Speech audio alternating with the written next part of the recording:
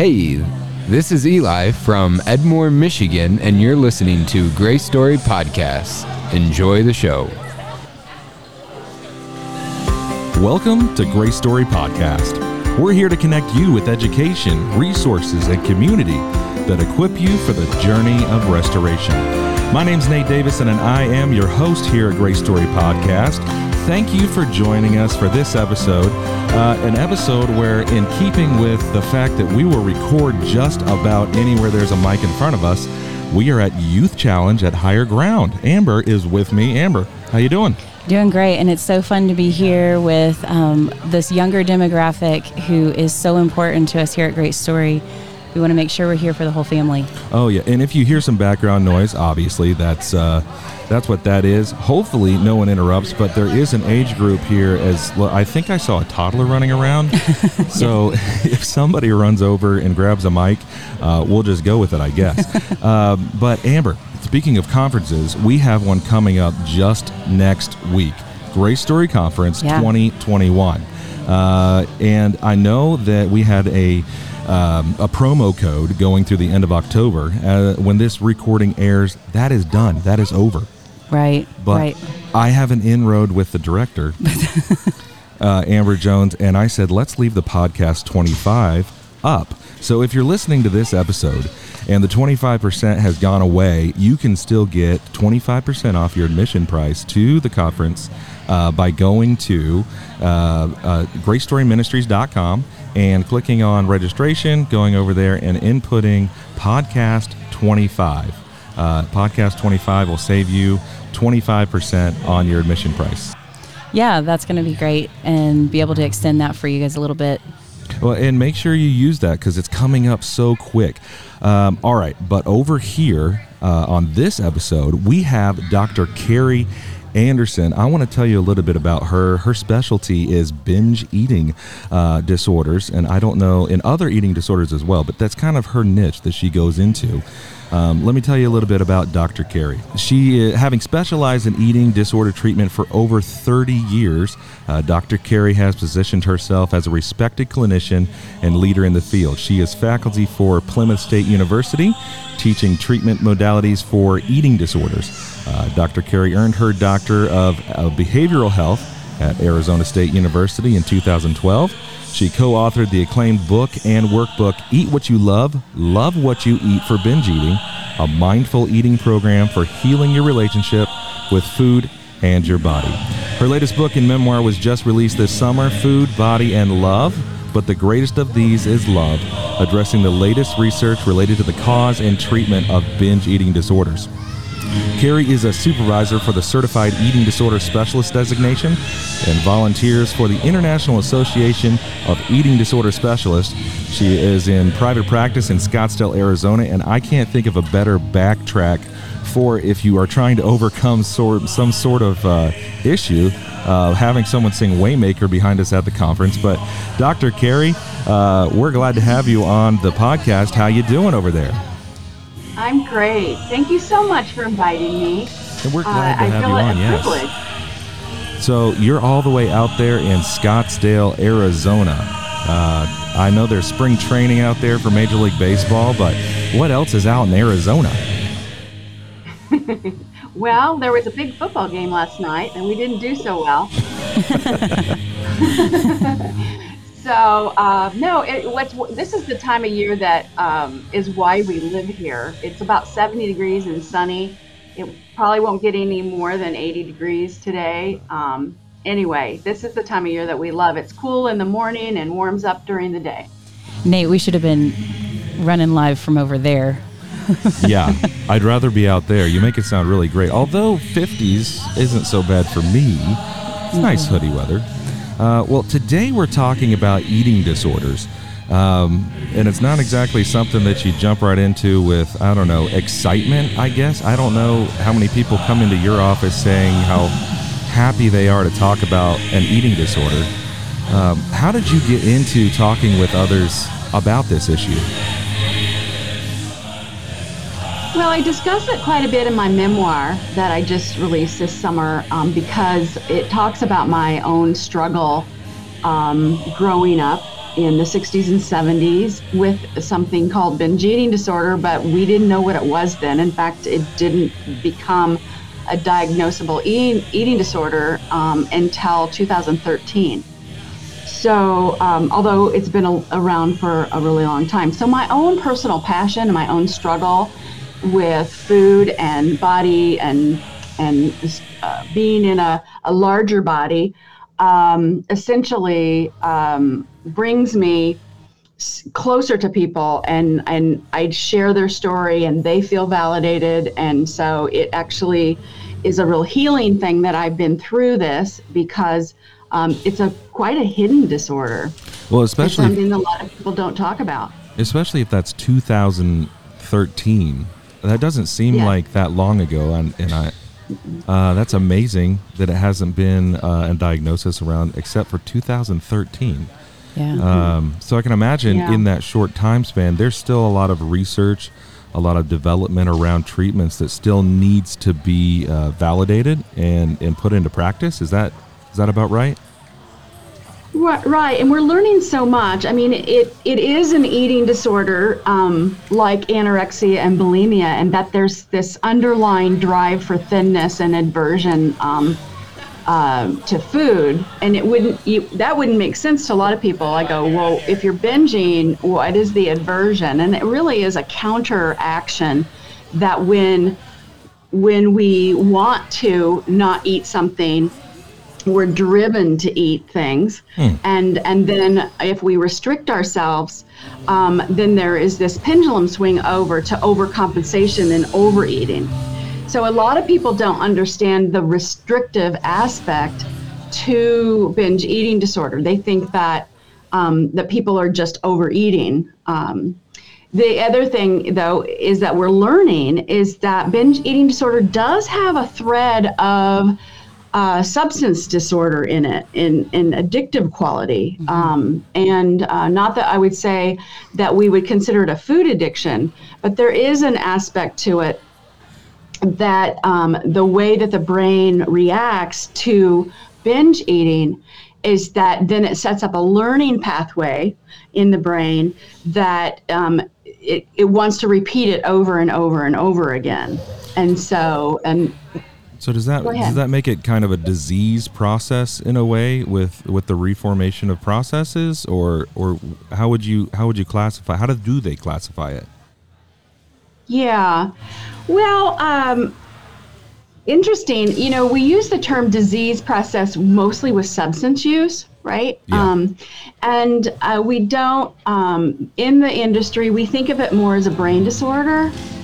That makes sense. So, but it's something that can be corrected, right? And there's hope. It's like there's not as many people in the eating disorder world that believe that, like with substance use, that once you're once an addict, always an addict. We believe that it can be healed, that these neuro pathways can be reshaped and reformed, and I think that's as a Christian, I think it's important to know that we can renew the mind, and that we can, and that we can break through from these strongholds. Yes. That we're not always have to identify ourselves as somebody that's diseased necessarily. That we can identify ourselves as children of God.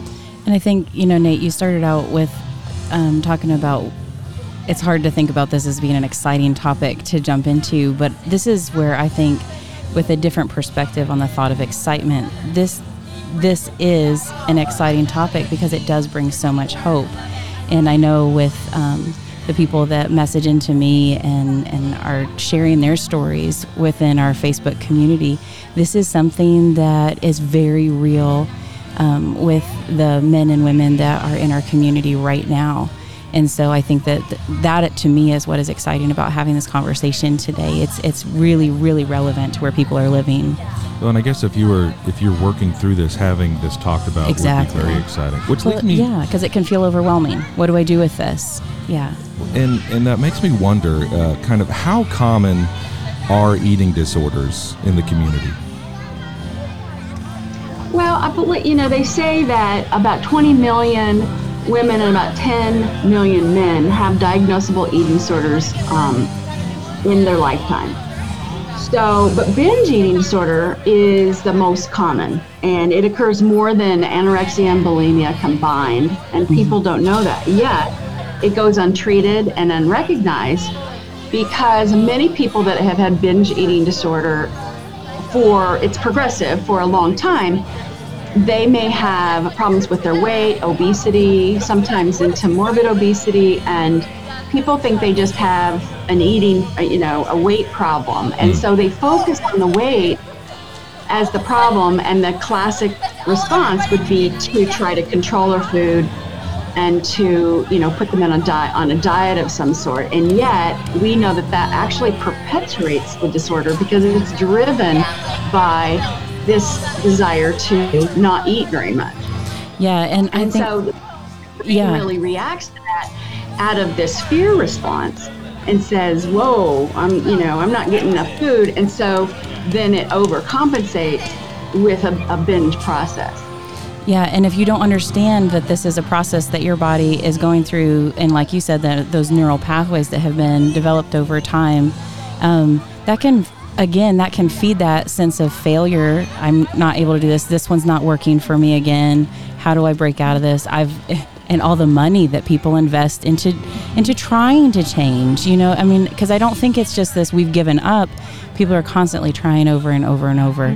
And there's still that little thing where we're watching what is the next right thing. But what other ways do you think, would you say that people struggle with feelings related to this, besides just the sense of failure, but isolation, shame, some of that loneliness that comes when you're in this process?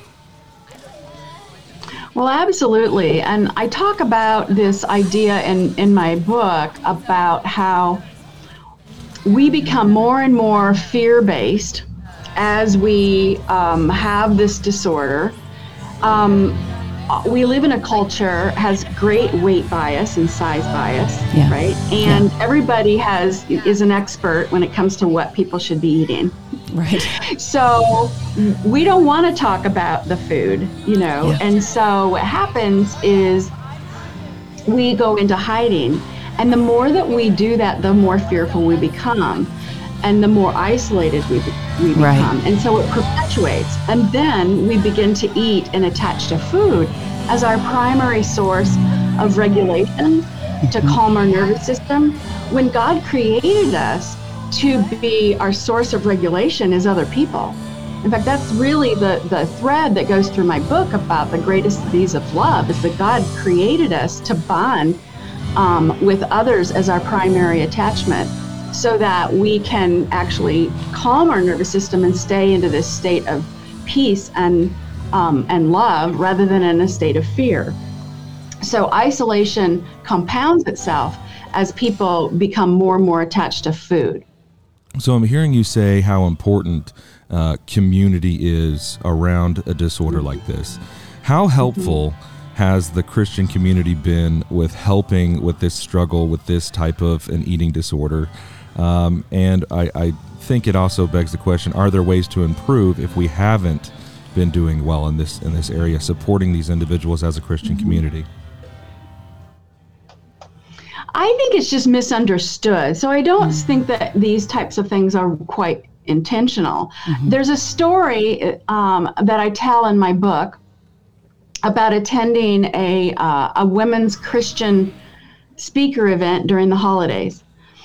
And about we went to this, and I was sitting at this 8-top and whatnot. And so this very tall, thin young woman with legs up to her armpits comes out onto the stage and says, over to your right, we have a table with 900, and I mean, it was just ridiculous, pieces of candy and pies and everything. And guess what? Today you get a free pass, right? It's like today's a cheat day, right? And so don't worry, you can have as much as you want, and this is so many pieces. So for the number of you, each of you can have this many pieces, right? And I'm thinking to myself, I look around this 8-top and women that are a little overweight are kind of tugging at their clothes and getting uncomfortable and trying to disappear. And then women that were, thin were then starting to give advice about how they stay so slim. Mm. So it was like this very uncomfortable situation and it was never intended, but it was kind of like just bringing in this diet mentality as there's good foods and bad foods, and we either are being good or we're being bad, and we're going to cheat today, and it's going to be okay. And I think that people don't realize that this is a real problem for some people, and it's really humiliating. Yes. Yeah. Well, it sounds miserable.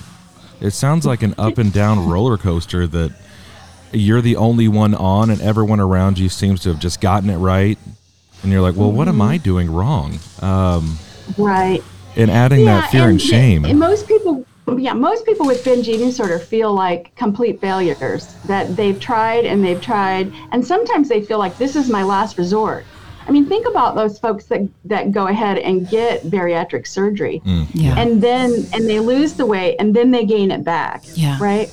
And this is happening over and over, and they think, I've even manipulated the insides of my body, and I still can't get this right. But they don't realize that it isn't their fault. There's a lot of biological, psychological factors that are going on, and neurological factors that are going on, that really our body is compelled to do this until we try to approach it with healing. And you can heal this, but it has to come from both a biological, neurological, and I believe spiritual. And that was the thread in my book about how we have to create safety so that we don't turn to food as our safe place. And if we create safety, the first place to go is to our Father. Yes. And to realize that if no other place feels safe, we can climb up into our Daddy's lap, and we can be comforted, and we can be healed, and we can be understood, even if no one else understands us. Well, and Amber, we talked in just the last episode, the one entitled Raising Hell, about how some people may not actually have that affinity to climb into their Father's lap. Right. They may not understand that He is a good Father. So I can see the thread of how this all goes together. And bariatric surgery is no joke. As a member of the medical community, it can go wrong from time to time. They're getting really good at it. But it is an extreme example of the way people deal with this type of an issue. And I think that probably speaks some to the desperation that when you finally reach that point, any risk is worth the comfort, the relief from living that life of, it's scary to be in that place and wonder, I've tried everything, I've put dollars to this, is there a way? And we've talked some in the community that as a high schooler, I had an eating disorder, and, I wasn't diagnosed at all, but living in a home that there was so much loss of control that I had, there really wasn't a place for me to put that. I realized, this is something I can control. And I would go, days without eating or limiting my food. And I wasn't doing it to get attention. I wasn't trying to, it actually wasn't even weight related. I didn't, I never saw myself as thin, but I was not overweight. But for me, it was just something that, it was, I don't think I even thought of myself as controlling it, as trying to control something. It was just everything was going crazy. And so there would be days, and then the compounding effect of that. And as I look back, the different health issues I had in my nervous system, and how when we don't feed our body, no pun intended, but nutritionally, when we're not really supporting our body, then that does affect all of those other areas. And so then when you put that together with the relational trauma that was happening in our home, emotional trauma, the spiritual abuse that was happening, and then we fast forward, now you're 20s, 30s and trying to lose weight, and you don't realize why is this not working? I've exercised, I've ran miles and miles. And so again, that's another reason I'm so passionate about this podcast, because there is an element here that when you have tried everything and you don't realize how interconnected. And here at Grace Story, we're all about the whole person healing. Absolutely. Bringing all of those pieces together and helping people understand it's not just checking this box, healing here, checking this box and healing here, but we're working all of these aspects together. And that is why we're here, is to connect you with resources like Dr. Carrie and her book and the programs she has going on, and at the same time being able to support you in the spiritual community and some of those things as well. Well, as someone who grew up in the same house, I was a few years younger than you. I can tell you it was not for attention, because as a younger brother, I just knew that my sister's stomach hurt a lot. That's all I knew. And now looking back, obviously there were issues there that they were going through. But that leads me to ask this question, kind of with that struggle. Eating is necessary for life. We know that. And then there's the fear, the shame. We've talked about that. But let's engage and talk about the practical tools for maybe overcoming that fear attached to food. Because you got to eat. And I think there could be a pendulum swing for some listening. Well, like, it's a binge eating issue. I won't eat at all. You can swing the other way. So asking you as a professional, what are some of those practical tools to start with? If I'm not ready to go to a professional just yet, if I don't want to, come out from the darkness just yet, what's something I can do now as a practical tool to help overcome fear? Besides reading your book. Yes, because that's a good place to start right there.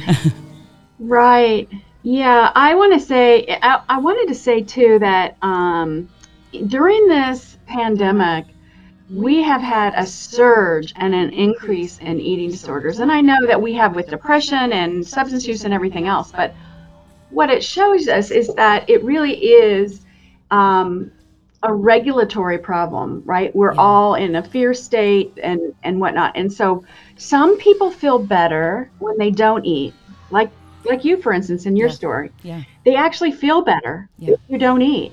And some people feel better if they do eat. So what we've seen during this time of stress is that people have either gotten larger or they've gotten really thin. Yeah. That we haven't seen, this is kind of the state of what's been happening with eating disorders. So I look at that and say, people just want to feel better. Mm-hmm. So rather than make it necessarily about eating, I want them to come toward food. I want them to love food, right?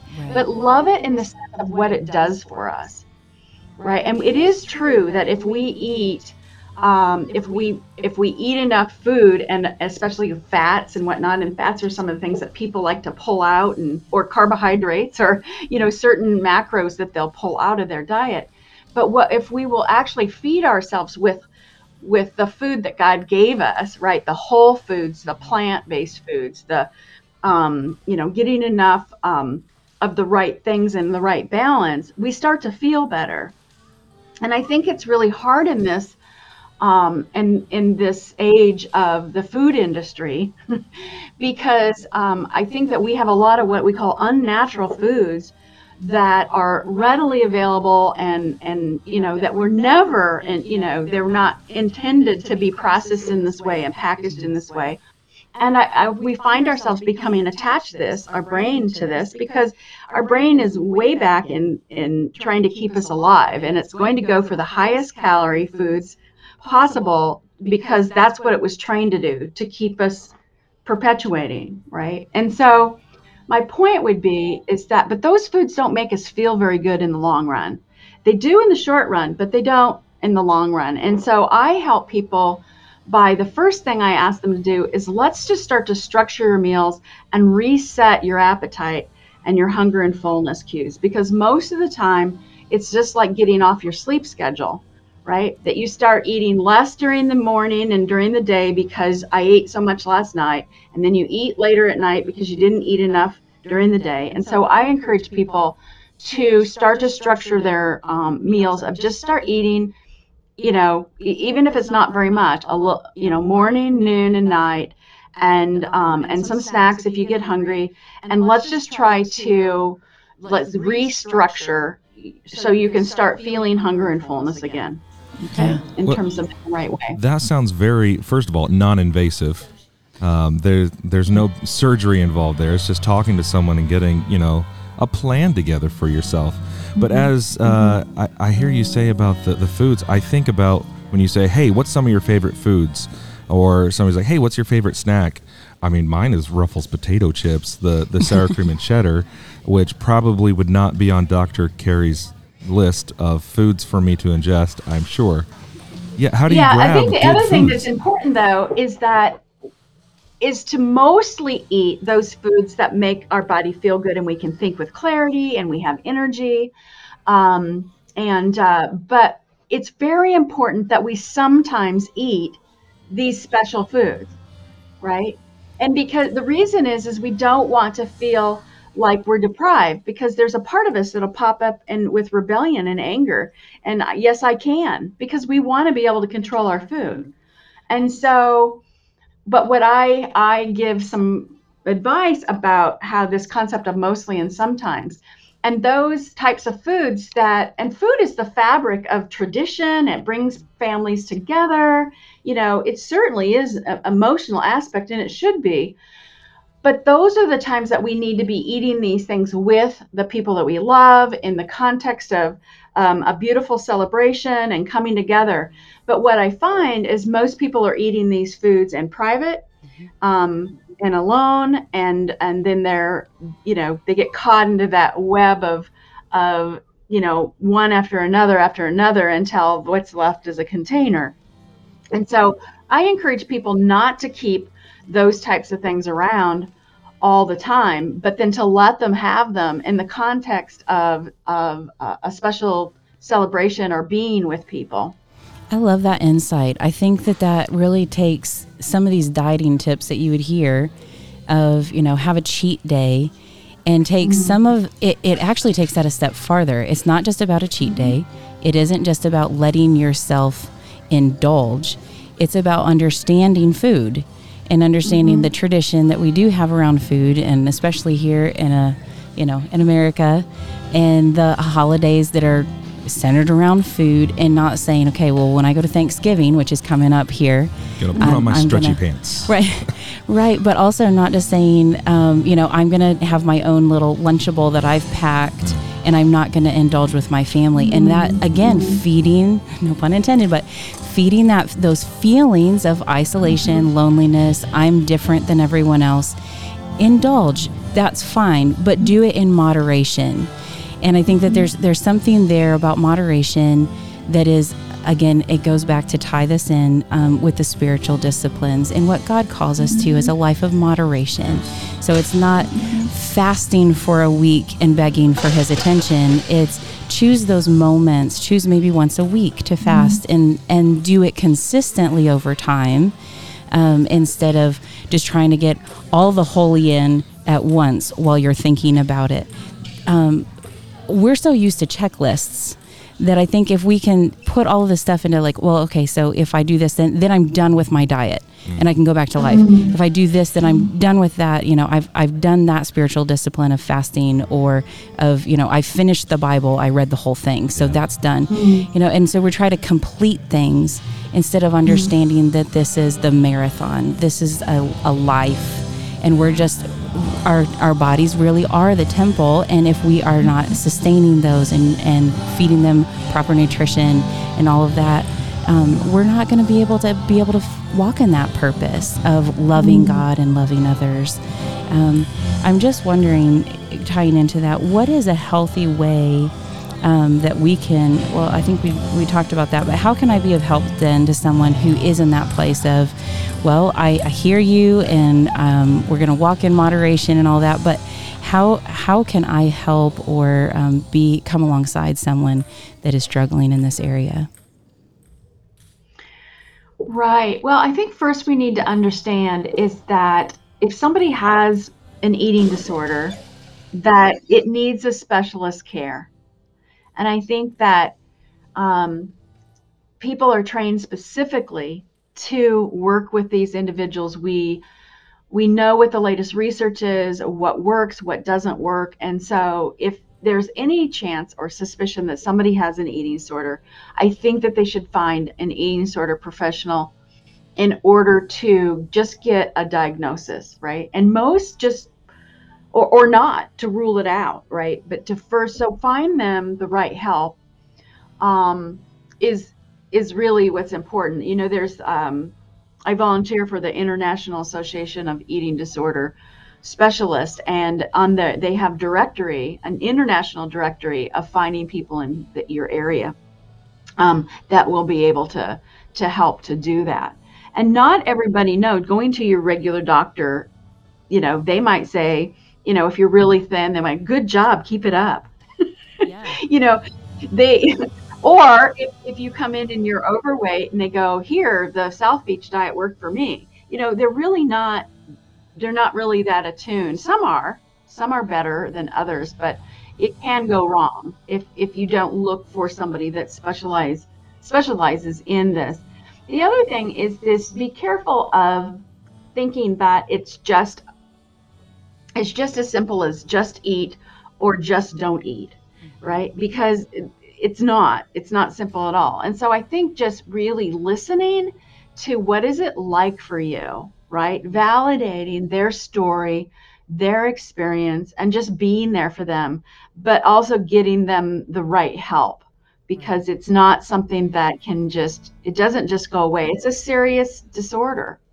Well, with that, let's look at the other side of it too, because I'm sure there's some ways that we can really mess this up if we try to help and we do it in a wrong way. Are there things that completely avoid or maybe shy away from, things that we should not do when trying to help someone that has either come to you with this type of disorder, or hey, you've noticed some things in their life that it might be like that? Well, I think that trying to be the provider, right? Let me help you. I'll help you, you know, I'll help you eat, or I'll help you not eat. Let's go on a diet together. Let's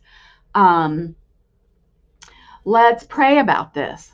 Well, yeah, we can pray about it, but God also, you know, leads us to people and resources that know about this and how to, you know, so take it seriously. Don't think that it can be healed in a vacuum. You know, most treatment teams are necessary. You know, a dietitian, a therapist, a primary care doctor, maybe even, you know, maybe some people even need a little bit of help in terms of maybe some medication for a short period of time. And I know that, you know, it's mixed in terms of whether people believe in that or not, but I think that sometimes they just need a little help so that they can have the clarity to learn the skills themselves. So I think just getting them the resources that they need and the help that they need is the most loving thing that you can do. And they may not be ready for that, but as long as they have the card or they have the information that when they are ready, and be there with them regardless of, you know, when they continue to make maybe a poor decision or decide not to, and then there's consequences, is always be there for them. Because that's what we're called to do, is just to love people no matter what. Yeah, so maybe what I'm hearing is this goes beyond just having an accountability partner for exercise. This really goes that sometimes loving someone and being their friend is speaking that truth in love and saying, hey, I'm wondering, we've talked about this a lot, and I listened to this great podcast, and they recommended maybe that you get a little bit more help than what you're seeing here. And hey, let's share this podcast with them, and that might be another place for them to start being able to hear and grow. I know, looking back at my own story, my mom was so helpful in trying to get the help I needed back then. I mean, shoot, that would have been in the late 90s or something. But like, we did natural doctors, and we did, you know, ulcer care. Like, they were just trying to find what was wrong. So it wasn't that she wasn't helping and trying to find care. This wasn't necessarily being talked about. And I'm just wondering, for other parents who are in that place now, we have this information, And you've talked a little bit about the international database and some of these places where they can go to find some help. But as a parent who is noticing something, or as a child or teen that is now listening to this podcast and saying, yeah, I don't know how to tell my parents that I need help here. This is happening, or I have a friend who this sounds exactly like my friend. What are some words that our teen audience could use, our young adult audience could use to talk to the authorities in their life, their authority structure, and communicate this without it feeling like they're going to just get hospitalized, or, because I think that's been out there a lot. And so without the fear of that, could you help them find some words? Yeah, because you don't want to scare your parents. Yeah, because not every parent is going to know what to do with this information. And so, again, share the podcast, but also, what are some words that a young adult could use as they're trying to form around here? Right. I just recently got a new client that this is exactly what happened, and then her mom found me and has come in, but she has a very hard time articulating what it is that's going on with her. She just knows that when it comes to food, it's scary, right? And so she told her family that I don't think I have a healthy relationship with food. I'm scared of food, or I don't feel good about my body, and it affects the way that I eat and make choices around food. So you don't have to make it a pathology, right? I'm just, and then if you want to learn more, just so you can get some words to it or do preliminary screenings, there's a great organization, a prevention and education organization called NEDA. It's National Eating Disorder Association. And they have great resources as well, and just education and just simple screenings to see, do I have a problem? So that's another place to go. But I would just say, I don't like thinking about food all day long, whether or not I don't want to eat it, or I'm afraid to eat it, or I want to eat it, and when can I get alone to eat it? There's different, things. And, it's an obsession. It's miserable. It's more about the thought and the obsession that creates such a stronghold. And so I just don't think people understand that. They think it's just about the food, but it's all consuming. Yeah, I'm thinking of some family members that we have, and they have some really intense allergies with foods. And I'm wondering if that even comes into play here when it becomes the thing that you think about all day long, where you're constantly having to watch for food, so there's the emotional side of it, and then there's this is necessary for life. Yeah, there's actual physical ramifications for what you eat. And probably both sides need that support of someone that can help them understand, okay, this is very important. This is whether, just like if you had diabetes, you do have to watch this. But being able to have someone who can walk that with you, the mental health side of that, I think even that demographic would find help. The big through line that I hear from you, Dr. Carey, is that isolation only compounds the problem. And I understand that there is fear involved, but isolation is not the answer. We've said many times, healing does not happen in hiding. And community it can sound scary when you're first starting to get out there. That's vulnerable. Yeah. But man, it is so helpful and healing and supportive. And I guarantee you there's a lot of people out there just like you, listener, who have the same issues, the same problems, maybe not the same story. We have such a tendency in our culture to celebrate those who are strong and who just take it and own it and toughen up and keep it locked down, in their vault.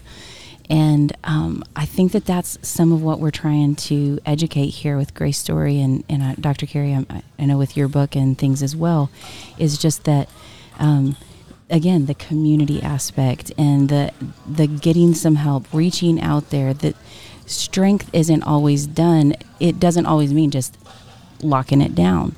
Strength sometimes means doing the uncomfortable thing of reaching out, being vulnerable enough to say, you know what, I think something's off here and I don't know how to get help, but could you help me?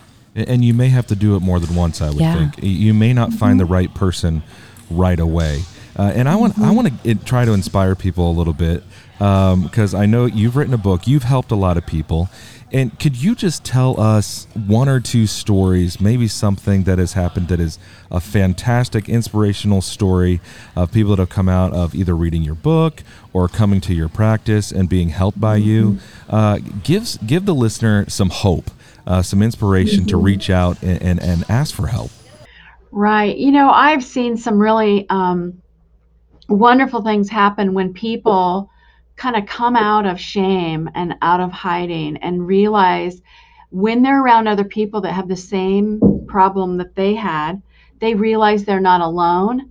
And then they also realize that that it's not their fault and that this can be healed. I've seen people that have taken the education that I give about their own bodies and how they can own their own decision making and be able to be attracted and go toward and press in toward food, press in toward people and community, and completely transform into a feeling of empowerment and the best part of themselves are coming out in them and they're being able to use their gifting, and their life is no longer small. You know, eating disorders, your life gets smaller and smaller and smaller. And then when you get into recovery, your life gets bigger and bigger and bigger. And so what happens is that people, relationships, and your life now is the primary focus instead of the food and the fear and the isolation being the primary focus. And so it really is about taking risk and pushing toward and getting uncomfortable in the beginning. But then at the same time, it's so healing and so validating to join a community that really understands you. So finding your people is really important. There's a story that I tell my book about, and a lot of people have heard about this, but this researcher that wrote about, we call it the Rat Park study. Have you guys ever heard of Rat Park? Well, it was actually in substance use. And what they did is there's a lot of studies that show that these, if you put mice alone in a cage and you give them, heroin laced, food, they'll eat themselves to death. They'll die. Okay. Well, this one researcher said there's got to be something different or variable that's not being put in here. So he decided to create another study, the same thing, having the heroin laced food for these rats, but created Rat Park. Put them with a bunch of rats, put them Ferris wheels, right? And scurry around places and fun things. And they didn't, most of them, right? There was a very small percentage of them that drank themselves to death. They were more interested in living life and being with community and didn't do that to themselves. And so the story I always say is that, you got to find and create your own Rat Park, and that's why, communities like the Christian community, a grace-filled community, is to show up and give people a chance. There are people out there that are safe people. There are people out there that will love you. And I think that if you, but it's scary. It really is. It's easier to stay in your cage, know? Well, with that, I want people to be able to find your book, buy your book. Can you tell us a little bit about where they can find that to purchase, and then maybe a little bit more about anything you have going on right now for the listener? Okay, thank you. Well, my book you can find at Amazon. It's the easiest place to get it. It's both in Kindle form and a paperback form. So if you go to books on Amazon and you type in Food, Body, and Love or Dr. Carrie Anderson, because I have a profile with them, the book should pop up. You can also go to my website, which is myeatingdoctor.com. My Eating Doctor, doctor spelled out, doctor.com. And there's lots of links to buy the book on my website. Something else that I'm offering up during this season is if you go to my website and you click on free at the top in the directory, you can download a infographic on how to feel well through the holidays if you struggle with food and body image issues. And so it goes into just 5 simple things that you can do to have a better holiday season where you're not isolating and being afraid of food. I love that. We're going to make sure we put some links in the show notes for you. I'll get those from Dr. Carrie. We'll make that easy access for you. Well, we are about out of time. And so I want to thank you, Dr. Carrie, for joining us live here at Youth Challenge 2021. Thank you for also what you do. I know it seems like it's a niche right now, but I feel like there's so many people that use what you have to offer. And so I'm glad that we were able to get you on. Thank you so much for coming on Grace Story Podcast today. Thank you so much. All right, that is all we have for you this week. I hope you come back in 2 weeks for another episode. Don't forget to go over to GraceStoryMinistries.com. Get your registration squared away. Use that podcast 25 to save 25%. We'll see you in 2 weeks for more. Until then, we'll be praying for you on your journey of restoration. See you then.